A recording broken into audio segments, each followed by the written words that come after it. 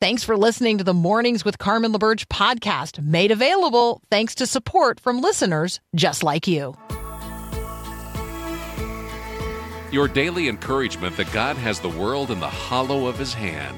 This is Mornings with Carmen LaBerge on Faith Radio. If we're gonna fly, we fly like eagles, arms out wide. If we're gonna fear, we fear no evil. We will rise. By your power we will go. By your spirit we are bold. If we're gonna stand, we stand as giants. If we're gonna walk, we walk as lions. Good morning, good morning. It's Wednesday, May 31, 2023. That's it. Today's the last day. I don't know, whatever your May Day plans were 30 days ago. May Day, May Day, May Day. It's done. Today's it. So check it off, get it done.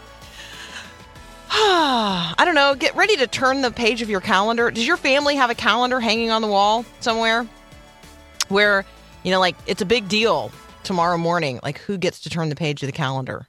It's kind of fun. As you turn the page of the calendar, maybe consider how you're going to give the month that now was to the Lord and give the month that now will be to the Lord, and acknowledge his goodness and his grace in the midst of all of it. It's a good time to review the month that's passed and, you know, how God did in terms of the return on his investment in each of us. You know, God makes this deposit in us of the Holy Spirit, and he expects us to make something of that, not just to, you know, bury it, but to actually have it grow into a flourishing life, a fruitful life unto him. And so, you know, every single day, every single week, every single month, every quarter, every year, you know, God expects to get a return on his investment. So how'd that go in the month of May? Today's Growing Your Faith verse of the day comes from Psalm 145, verses 8 and 9. This is a declaration of who God is. And so we're going to settle in on a conversation here about the character of God. So what do you know about God? What do you know to be true of God? If someone were to ask you, who is God? You know, how would you describe God? How would you describe his character and his characteristics? The psalmist says here, Psalm 145, verses 8 and 9, the Lord is gracious and compassionate. The Lord is slow to anger. The Lord is rich in love. The Lord is good to all. The Lord has compassion on all he has made. So as an exercise today, what if, you know, you just took a blank sheet of paper, be the, you know, back of an envelope, fold over a piece of paper that's already in the trash, you know, and make a list. And every line just starts with God is. And then just for a moment, acknowledge the fact that you know that God is, and that in and of itself is extraordinary. God is. What would our lives be like? What would the world be like if God were not? But in fact, God is. And what would the world be like if God wasn't as he is, but if God were unconcerned or disconnected or malevolent? But he's not. God is revealed, and God is creative creator. God is life giving life. God is love giving love. God is power sharing power. God is one, and God is in relationship and relates to the creation that he's made. God's relatable, maybe is a way of thinking about that. God is the redeeming redeemer, the faithful father, the gracious grace giver, the good giver, the wise counselor, the everlasting father, the prince of peace. You know how to do this. God is Alpha and Omega, first and last, beginning and end, the living one. God is holy, and God is love. God is omniscient, omnipotent, omnipresent. I mean, you could make the list there of the omnis. The God is all in all. And as the psalmist notes today, God is gracious, and God is compassionate. God is slow to anger and abounding in steadfast love. God is the Lord, and he's good to all. God has compassion on all he has made because, well, God's a gospel God. Redemption is his way. It's who he is. God's going to be God. You can count on that today.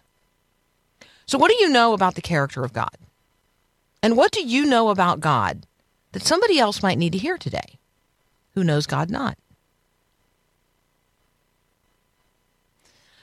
In a world that knows God not, those who know God have a very special opportunity. So who do you know that needs to know the God you know today? Think of this as Witness Wednesday, and remember that you are his witness, not only to the ends of the earth, but to your nearest neighbor, that person who you see right now or are going to see next. You're listening to Mornings with Carmen. Jeff Bilbro is going to join us next, and we're going to see if we can answer the question, is there really anything left to conserve? If you think of yourself as a conservative, what are you conserving? That's up next here on Mornings with Carmen.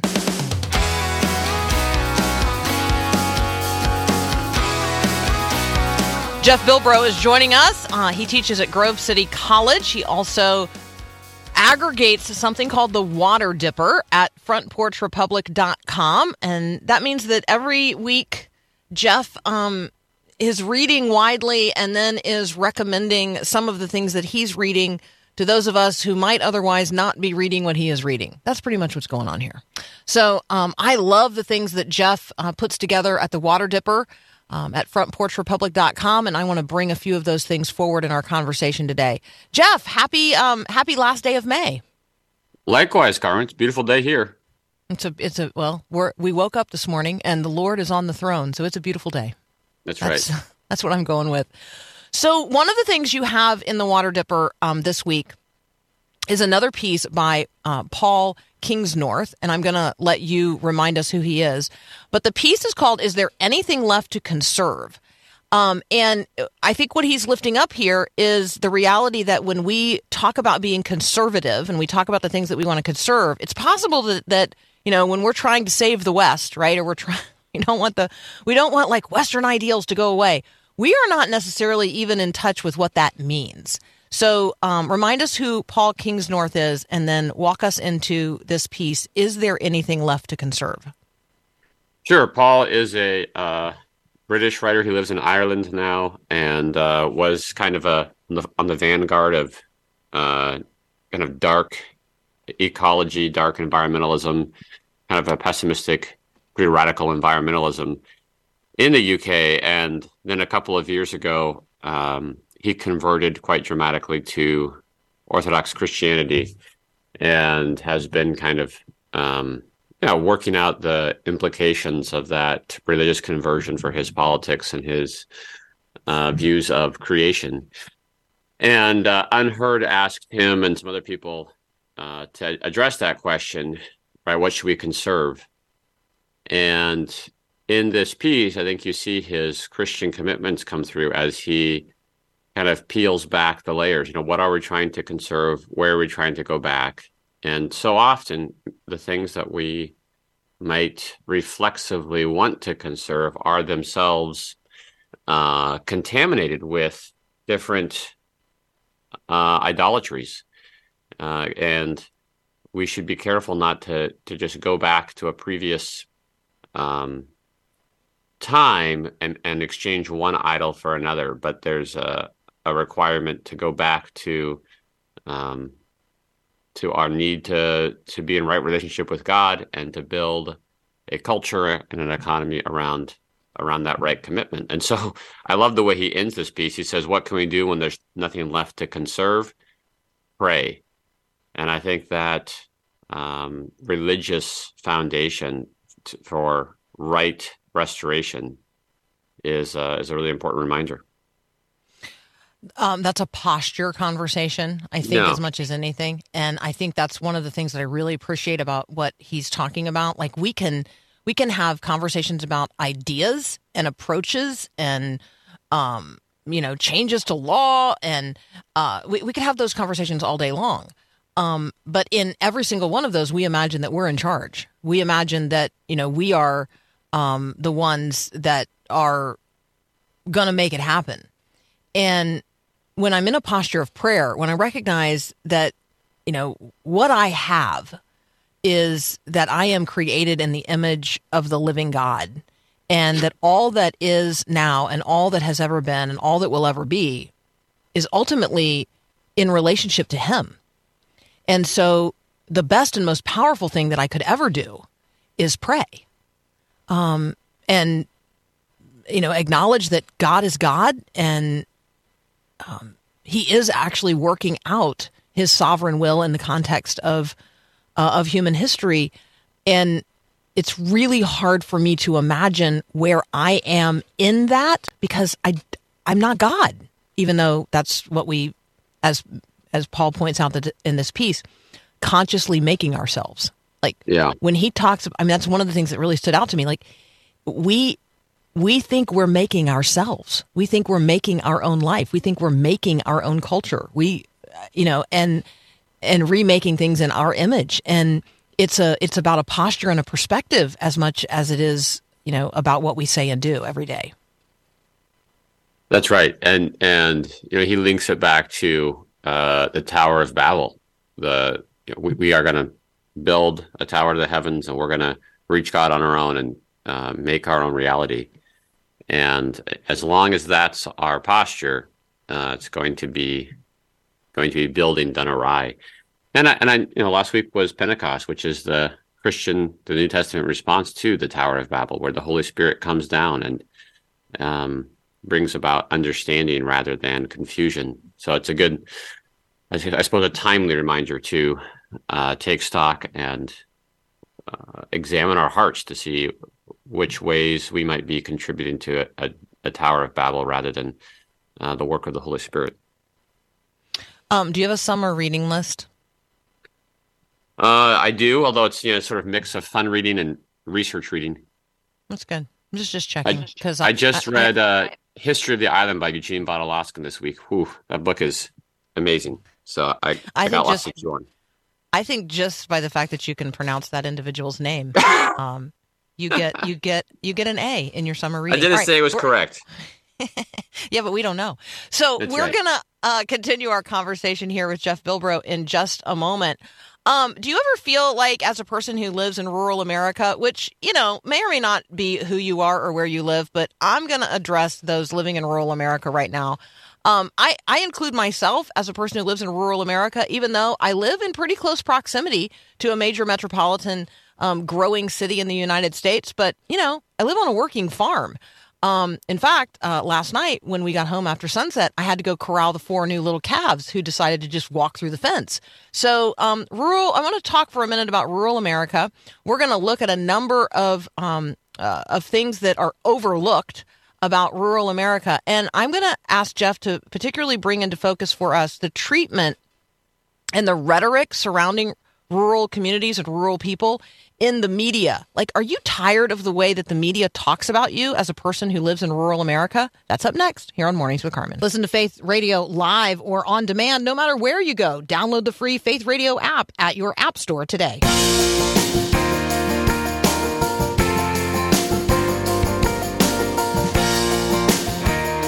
We're talking with Professor Jeff Bilbro. One of the books that Jeff wrote is Reading the Times, a literary and theological inquiry into the news. And so when we look at this Overlooked America, a symposium published by the University of Richmond Law Review, and in that, one of the articles contained in this very, very long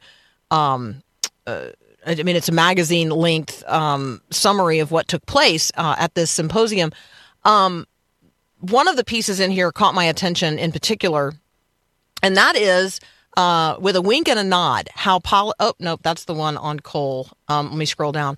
The treatment of and rhetoric surrounding rural communities in the media. And so, Jeff, when you think about the ways in which the media tend to talk about rural communities and people who live in rural communities, this is an important conversation, because it's not that we feel overlooked. It's not that we feel like we live in flyover country and nobody's paying attention to us. They have active disdain for us, and it's as if they don't know that this is where their food comes from.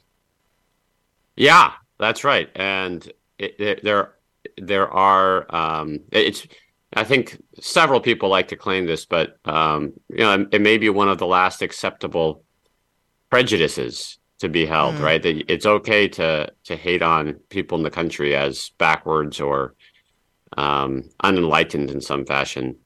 And I think this is a nice article because it tackles some of the maybe myths or at least substantial falsifications about why rural America is a problem. They talk about like electoral college and disproportionate representation of rural people and how the rural communities get all the federal funding and it's not fair and there they take those apart and I suppose where does your food come from is a good summary. But they also just say that this is not a productive, this kind of resentment is not a productive basis for getting to know our fellow citizens and thinking about public policy.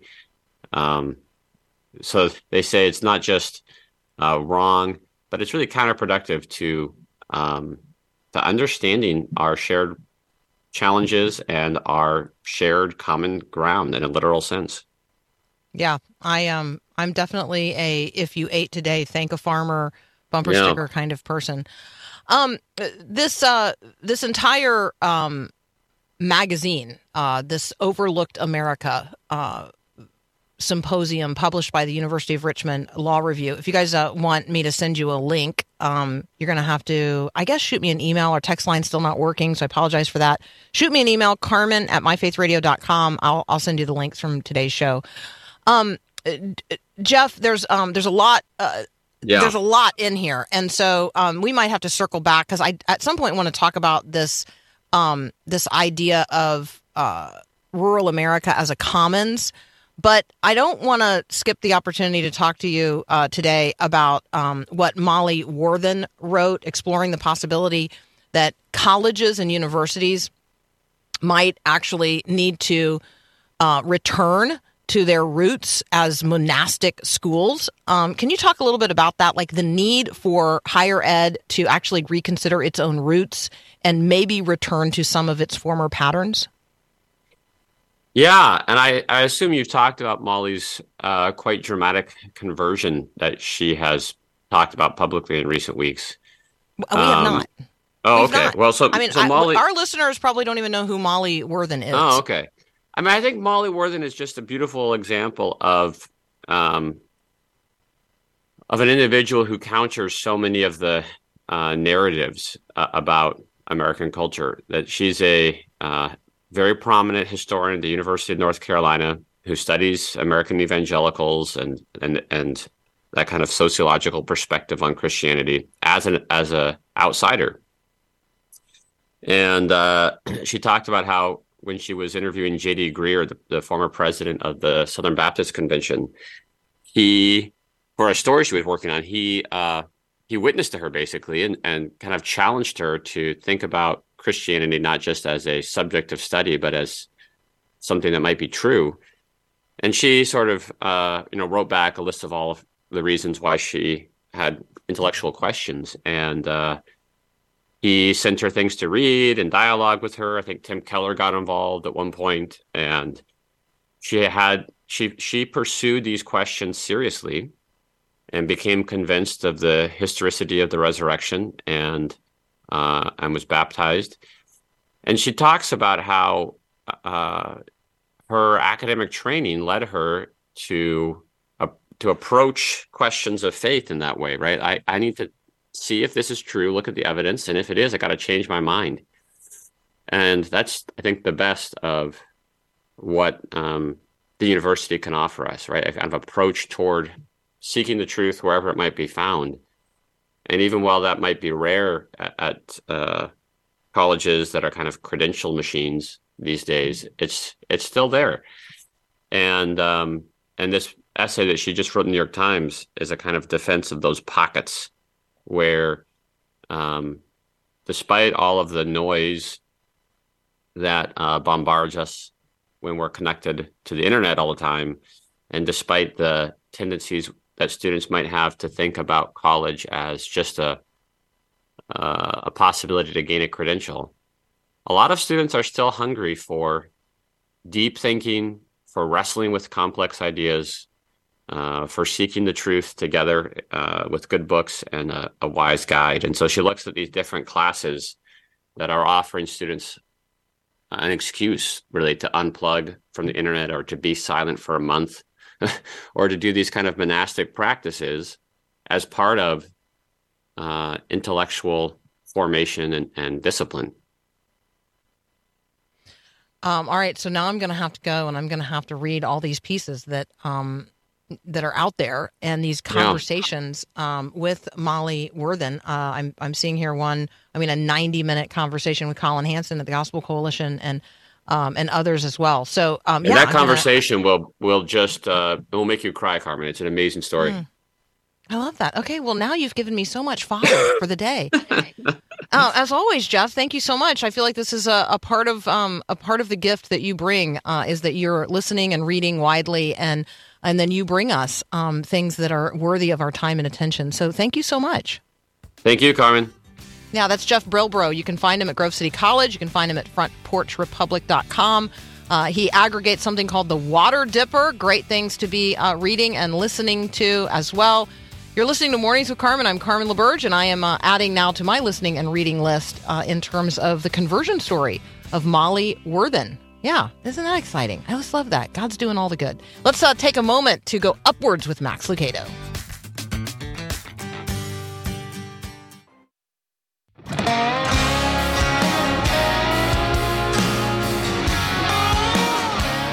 Okay, I want us to just pause for just a moment and consider how extraordinary what Jeff Bilbro just shared with us is, and how under the radar it is. I mean, I feel like I pay pretty close attention to not only what's going on in the world, but to the world of evangelicalism and to the world of journalism, and yet I completely missed this. And so, just in the last few minutes, we've talked about two conversion stories.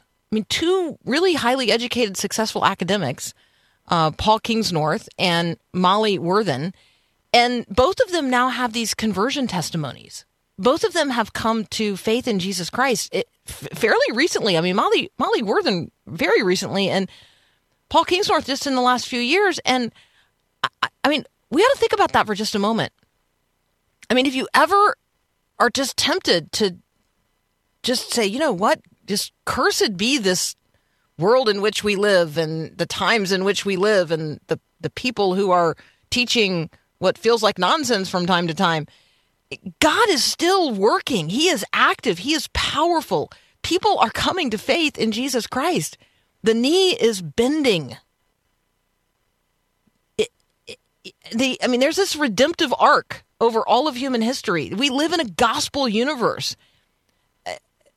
God's not wrong when he says the day is coming when every knee will bow in heaven and on earth and under the earth, and every tongue will confess that Jesus Christ is Lord.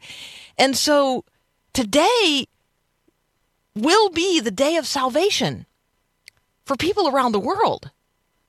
I mean, how might God want to use you to bear positive witness and testimony to somebody who is just right on the edge, right on the verge of saying, you know what, I'm dead and I'm done living a dead life and I want to be alive again. Can I be reborn? And you would be the person who would say, yes, that's not only possible, that's the offer, that's the possibility. Like, I've been reborn. Here's my story. You can be reborn. Here's how that happens. How amazing would it be for each of us to have the opportunity today to stand in that space and that place with another human being? It doesn't just change their life here and now. Eternity is changed. It's a forever change. So I live with that expectation today. Let us live today with the expectation that God is going to set divine appointments where we will have the opportunity to bear positive public witness about his character and his ways, and invite others, or be standing there when they set their foot on the path of the way of truth and life, right? All right. Around the world, there is a lot to concern ourselves with, and a lot about which we are concerned, not least of which the ongoing war between Russia and Ukraine. And so just a quick update there. Drone attacks in Moscow. That is obviously, deep at the heart of Russia. And you say to yourself, I thought this was a war in Ukraine. Well, this is now this is now escalating. And so that is a cause of concern and a cause of prayer. Kyiv denies that the drones, were theirs, and it was very minor damage that was done. But it's a big deal. And so let's be lifting up the Middle East, where there are many hot spots, including Israel. Let's lift up the ongoing war in Ukraine. And now let's lift up this escalation of that war in terms of what's going on in Moscow. So lots going on in the world. The person we love best to talk with about all that's going on in the world and what's happening with Christians is Ruth Kramer. So she's going to join us next. You're listening to Mornings with Carmen.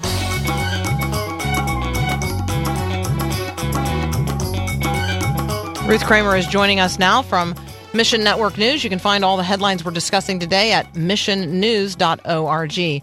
Ruth, good morning. Good morning. For folks who have not been paying attention, Turkey had an unprecedented runoff election. Could you tell us what has happened and maybe concerns that it raises for you? Well, really, not a lot happened. I mean, the constituency voted to keep the status quo. So President Erdogan will be entering his third term, another 5 years with him in office. And essentially, nothing is going to change for believers. As we have been tracking some of the changes that have been occurring, they've been very subtle. Because Erdogan is actually still trying to curry public favor in the sense that he's trying to get into the European Union. And so he's trying to improve the human rights records. So on paper, things are looking like they're changing. Things look like they improved a little bit. But during this campaign, he went on to court the nationalists and really campaigned on security issues.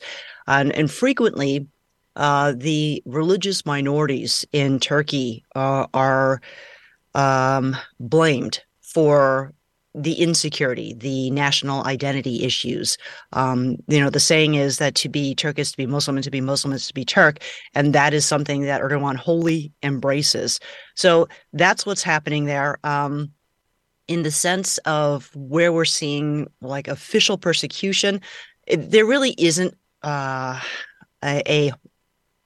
line where you can say this is governmental persecution. They just do it subtly, like denying visas for expats who are coming in and out of the country and are connected to ministry. There's a lot of paperwork that suddenly ties up people who've been involved with ministry.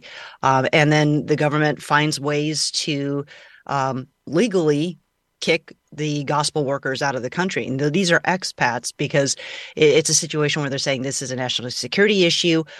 You're not one of us, so you need to go home. Mm-hmm. And so that's what we've been seeing increasing over the last couple of years. So that leads to the question, what happens to the national church when all the gospel workers are being kicked out, or they're being slowly, I guess, not suffocated is probably too strong a word, but slowly removed from the Turkish consciousness. And that means the national church will have to stand up, or ministries that beam in discipleship content over the borders, like Sat7, or like radio that comes in.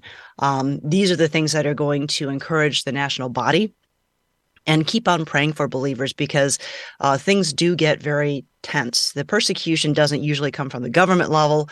It comes at the family level, or the employment level, or the community level. When people find out that someone has become a follower of Christ, they are looked at as kind of, what's the matter with you? Why aren't you a patriot? You've lost your sense of Turkishness. And who is this Jesus? But at the same time, there are gospel opportunities, because as we saw before, when you had the earthquakes hitting Turkey and Turkey needed the assistance from the international community and tried to keep everybody out, but obviously couldn't handle the crisis, believers were the ones who were figuring out how to get it over the borders and immediately within the church networks that do exist in Turkey. So they were being the hands and feet of Christ, bringing in food and shelter and a cup of cold water in Jesus' name into southern Turkey. And they were recognized for their efforts because they were the ones who were being most effective at the time. So continue to pray, because there are still opportunities. Pray for courage for these believers, because it's getting more and more difficult to come in as, say, a vocational worker, bivocational, to come in from the outside and maybe teach or disciple new believers or plant churches. That's becoming a real challenge. It's a good roundup story. You guys can read it at missionnews.org. I love the walk off at the end, and how, God is opening the eyes of unbelievers by the love demonstrated by Christians. And it just reminds me, Ruth, that they will know we are Christians by our love in what has become, not only here in the United States but around the world. It's a pre-Christian culture, and so it's a fresh opportunity to demonstrate the love of God through sacrificial giving. And and so God's, this is going to be the day of salvation for some, and so we celebrate that. Take us to Sudan. The headline here is over half of Sudan's population needing aid. Just remind us of the status of things in Sudan. We're hoping that there's a ceasefire that's going to hold, but that doesn't change the reality of war on the ground. Should I scoff out loud on a ceasefire? I don't know. It's, every time because you still hear, it's like there's a ceasefire, and yet in the background, when you hear journalists talking about it, you can hear gunfire. It's a little bizarre. Yeah, well, ceasefire doesn't mean actual peace. This is one of those things where the army and the paramilitary rapid support forces have agreed to a ceasefire. They've actually extended it because they were trying to allow time for the aid convoys to come in, to deliver aid to around 2 million people to a certain area. It's one of those things where nobody's really observing it. So you do hear gunfire, you still have shellings. And so you ask the question, you're like, well, what's the point of the ceasefire if they're still fighting? I think there's enough of a cessation of hostilities in certain areas that the aid can actually get in. And so that's, I guess, in a situation, maybe the best we can hope for right now. I say, ceasefire, there have been multiple ceasefires since the hostilities began. And in none of these situations have they actually meant that nobody's firing at each other or that people didn't die in continued conflict. And that's just one more thing that is something we can pray about, because there are ministries that are heavily involved with this. Some of the organizations that are need to travel in order to do things like translate the Bible in a language that reaches an unreached people group, or maybe a new version of Scripture, in the sense that not new version of the Scripture, but a new audio or orality in those kinds of translations. Sometimes you have to be on the ground to test this stuff, to be able to record this stuff. And the hostilities mean basically that these organizations, these gospel workers, can't get where they need to go. So these projects come to a screeching halt while you have all of these other things. Sometimes they have to go out of the country because of the severity of the difficulties, which is what we're seeing. They're joining the refugee population that are fleeing the country and finding safety in bordering countries. Continue to pray for these gospel workers who are involved with these projects, because they're already behind on the timelines they wanted to meet on their deadlines, but they haven't given up, because they know how important it is to be able to produce some kind of scripture portions, passages of hope in a person's heart tongue, in so many of the unreached people groups that are in Sudan. The urgency hasn't left, even though there's a huge disruption that I guess is the backdrop for context. We've talked on prior occasions about what is happening in Iran. Ruth is going to bring us an update in terms of what world leaders are encouraging in terms of just the persecution of people of faith, but also the executions of of ordinary protesters. That story next here on Mornings with Carmen. When we talk about the walk of faith or walking by faith or taking each step of life with the Good Shepherd, we imagine ourselves as sheep walking with him. Or maybe we see ourselves in the disciples with Jesus walking from town to town throughout the land we call holy. Every Christian wants to walk where Jesus walked, but not everyone's going to get to go to Israel. So if you want to see the Holy Land the way it might have looked through the eyes of Jesus, take a journey with Max Lucado. We're giving away a copy of his new book, In the Footsteps of the Savior, every day in May. Thanks to Thomas Nelson Publishing, you can walk in the footsteps of Jesus. You can enter to win on the Faith Radio app or at myfaithradio.com. It's the Every Day in May giveaway, so enter today at myfaithradio.com.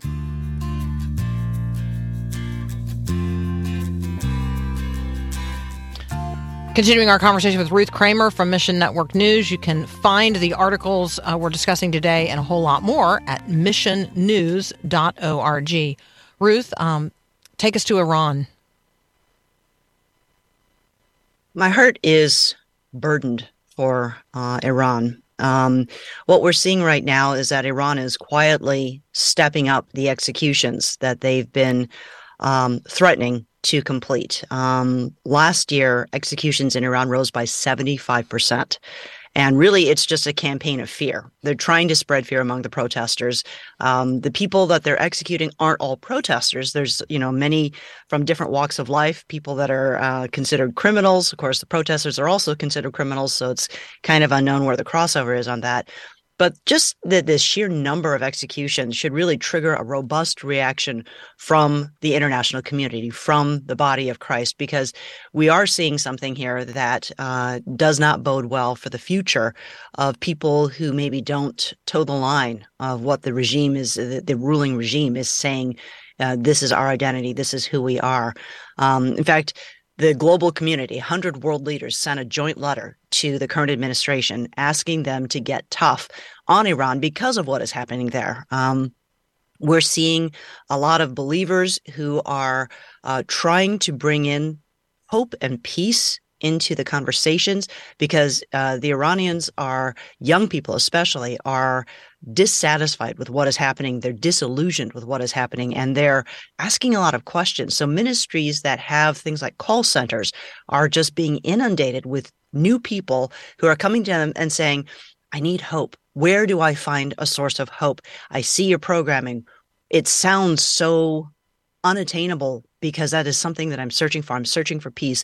Tell me more about who this Jesus is. And that's something that we can continue to pray grows in its influence, because so many of the different ministries that are working in Iran are just saying they have people on the ground at these call centers who are answering the questions, but because of the volume that are coming in, they need more people. And it's not always easy to find people who are comfortable with or well versed enough in God's word to be ready to answer some of these questions that are coming in. So be praying for workers for the harvest, because as we've been hearing for many years now, the body of Christ in Iran is one of the fastest growing churches in the world by size of the country.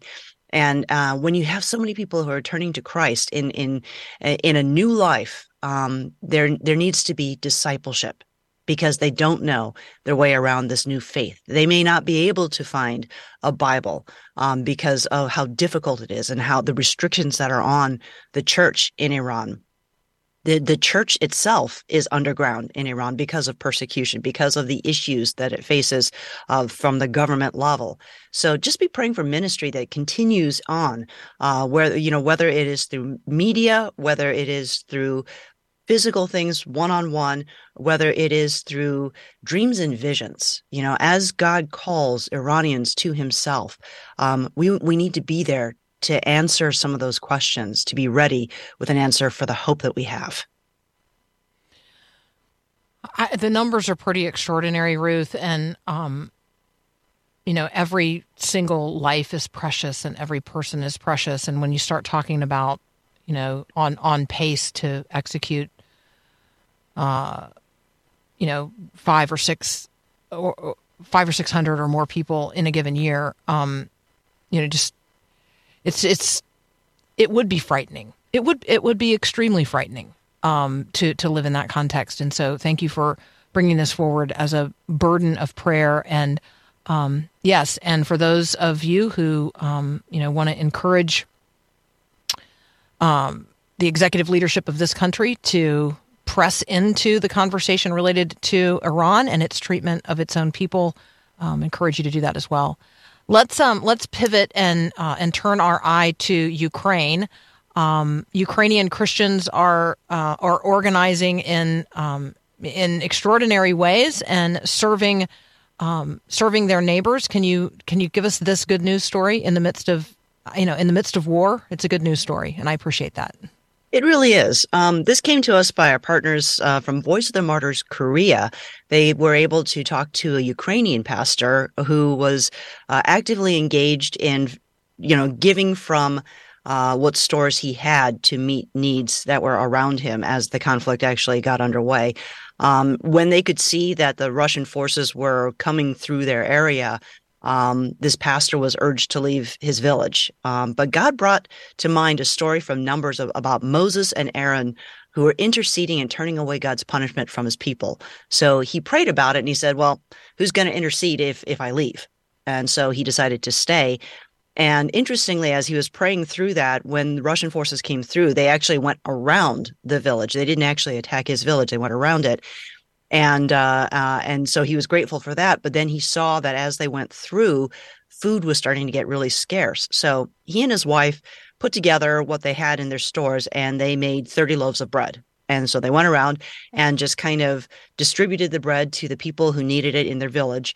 And as a result, people said, well, I don't have enough to make bread. This is really a good thing to do for your community, but I have flour, or I have some other ingredients that can help with the making of bread. One farmer brought in 60 liters of milk, and somebody else found yeast to supply. And so they brought all this stuff to this pastor of the small church. And over the next 10 days, this pastor and members of his community made about 160 loaves of bread. Yeah, they made 160 loaves of bread from this, and they were able to distribute it to people who needed food during the occupation. And the government then got wind of it, and they said, well, we heard you had some bread. There's another village near you that needs food. Do you have enough to supply them?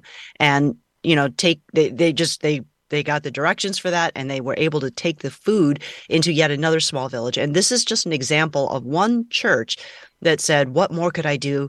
What more could God do through us if we just said yes? It really feels like, the story of the loaves and fishes and how God blessed as a result of that, how he multiplied what was given freely. And this is just one of those stories that continues to encourage people. This came through our partners, again, Voice of the Martyrs Korea, because VOM Korea is intimately involved in what's happening through Russia and Ukraine. As we hear continued stuff about the conflict that is happening, keep in mind that there are believers on both sides of the border. We talk a lot about Ukraine's churches, but the Russian churches are also responding in kind, and they are grieved by what is happening. There is a long road ahead for reconciliation between Ukraine's churches and Russian churches, but at the same time, there are church leaders that are coming out of their countries, meeting in neutral locations and praying together for an end to this conflict. It's God is on the move, and his people are in the midst of all of it. Ruth, as always, thank you so much. And encourage you guys to read widely what is posted at missionnews.org. There's a piece about some things happening on the U.S.-Mexico border in terms of Christian engagement there. Also an update on things happening in Syria. And even as people are exhausted by the opportunity, they are not growing weary in their doing of good. So let's be supporting them, not only with our prayers, but with the resources that are necessary for the meeting of the need. As always, we're grateful for you, Ruth. Thank you so much for being with us. Thanks for having me.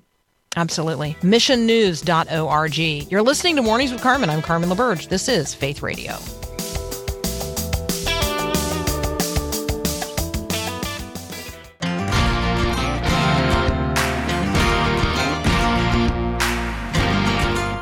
You're going to hear across network news today, if you didn't hear it yesterday, that the nation of Uganda has passed a law criminalizing specific expressions of sexual behavior, including expressions of homosexuality. And you're going to hear, including the President of the United States, declaring Uganda's law a violation of, quote, universal human rights, which should lead us to ask, like, what are universal human rights and from whom are they derived? Like, where do they come from?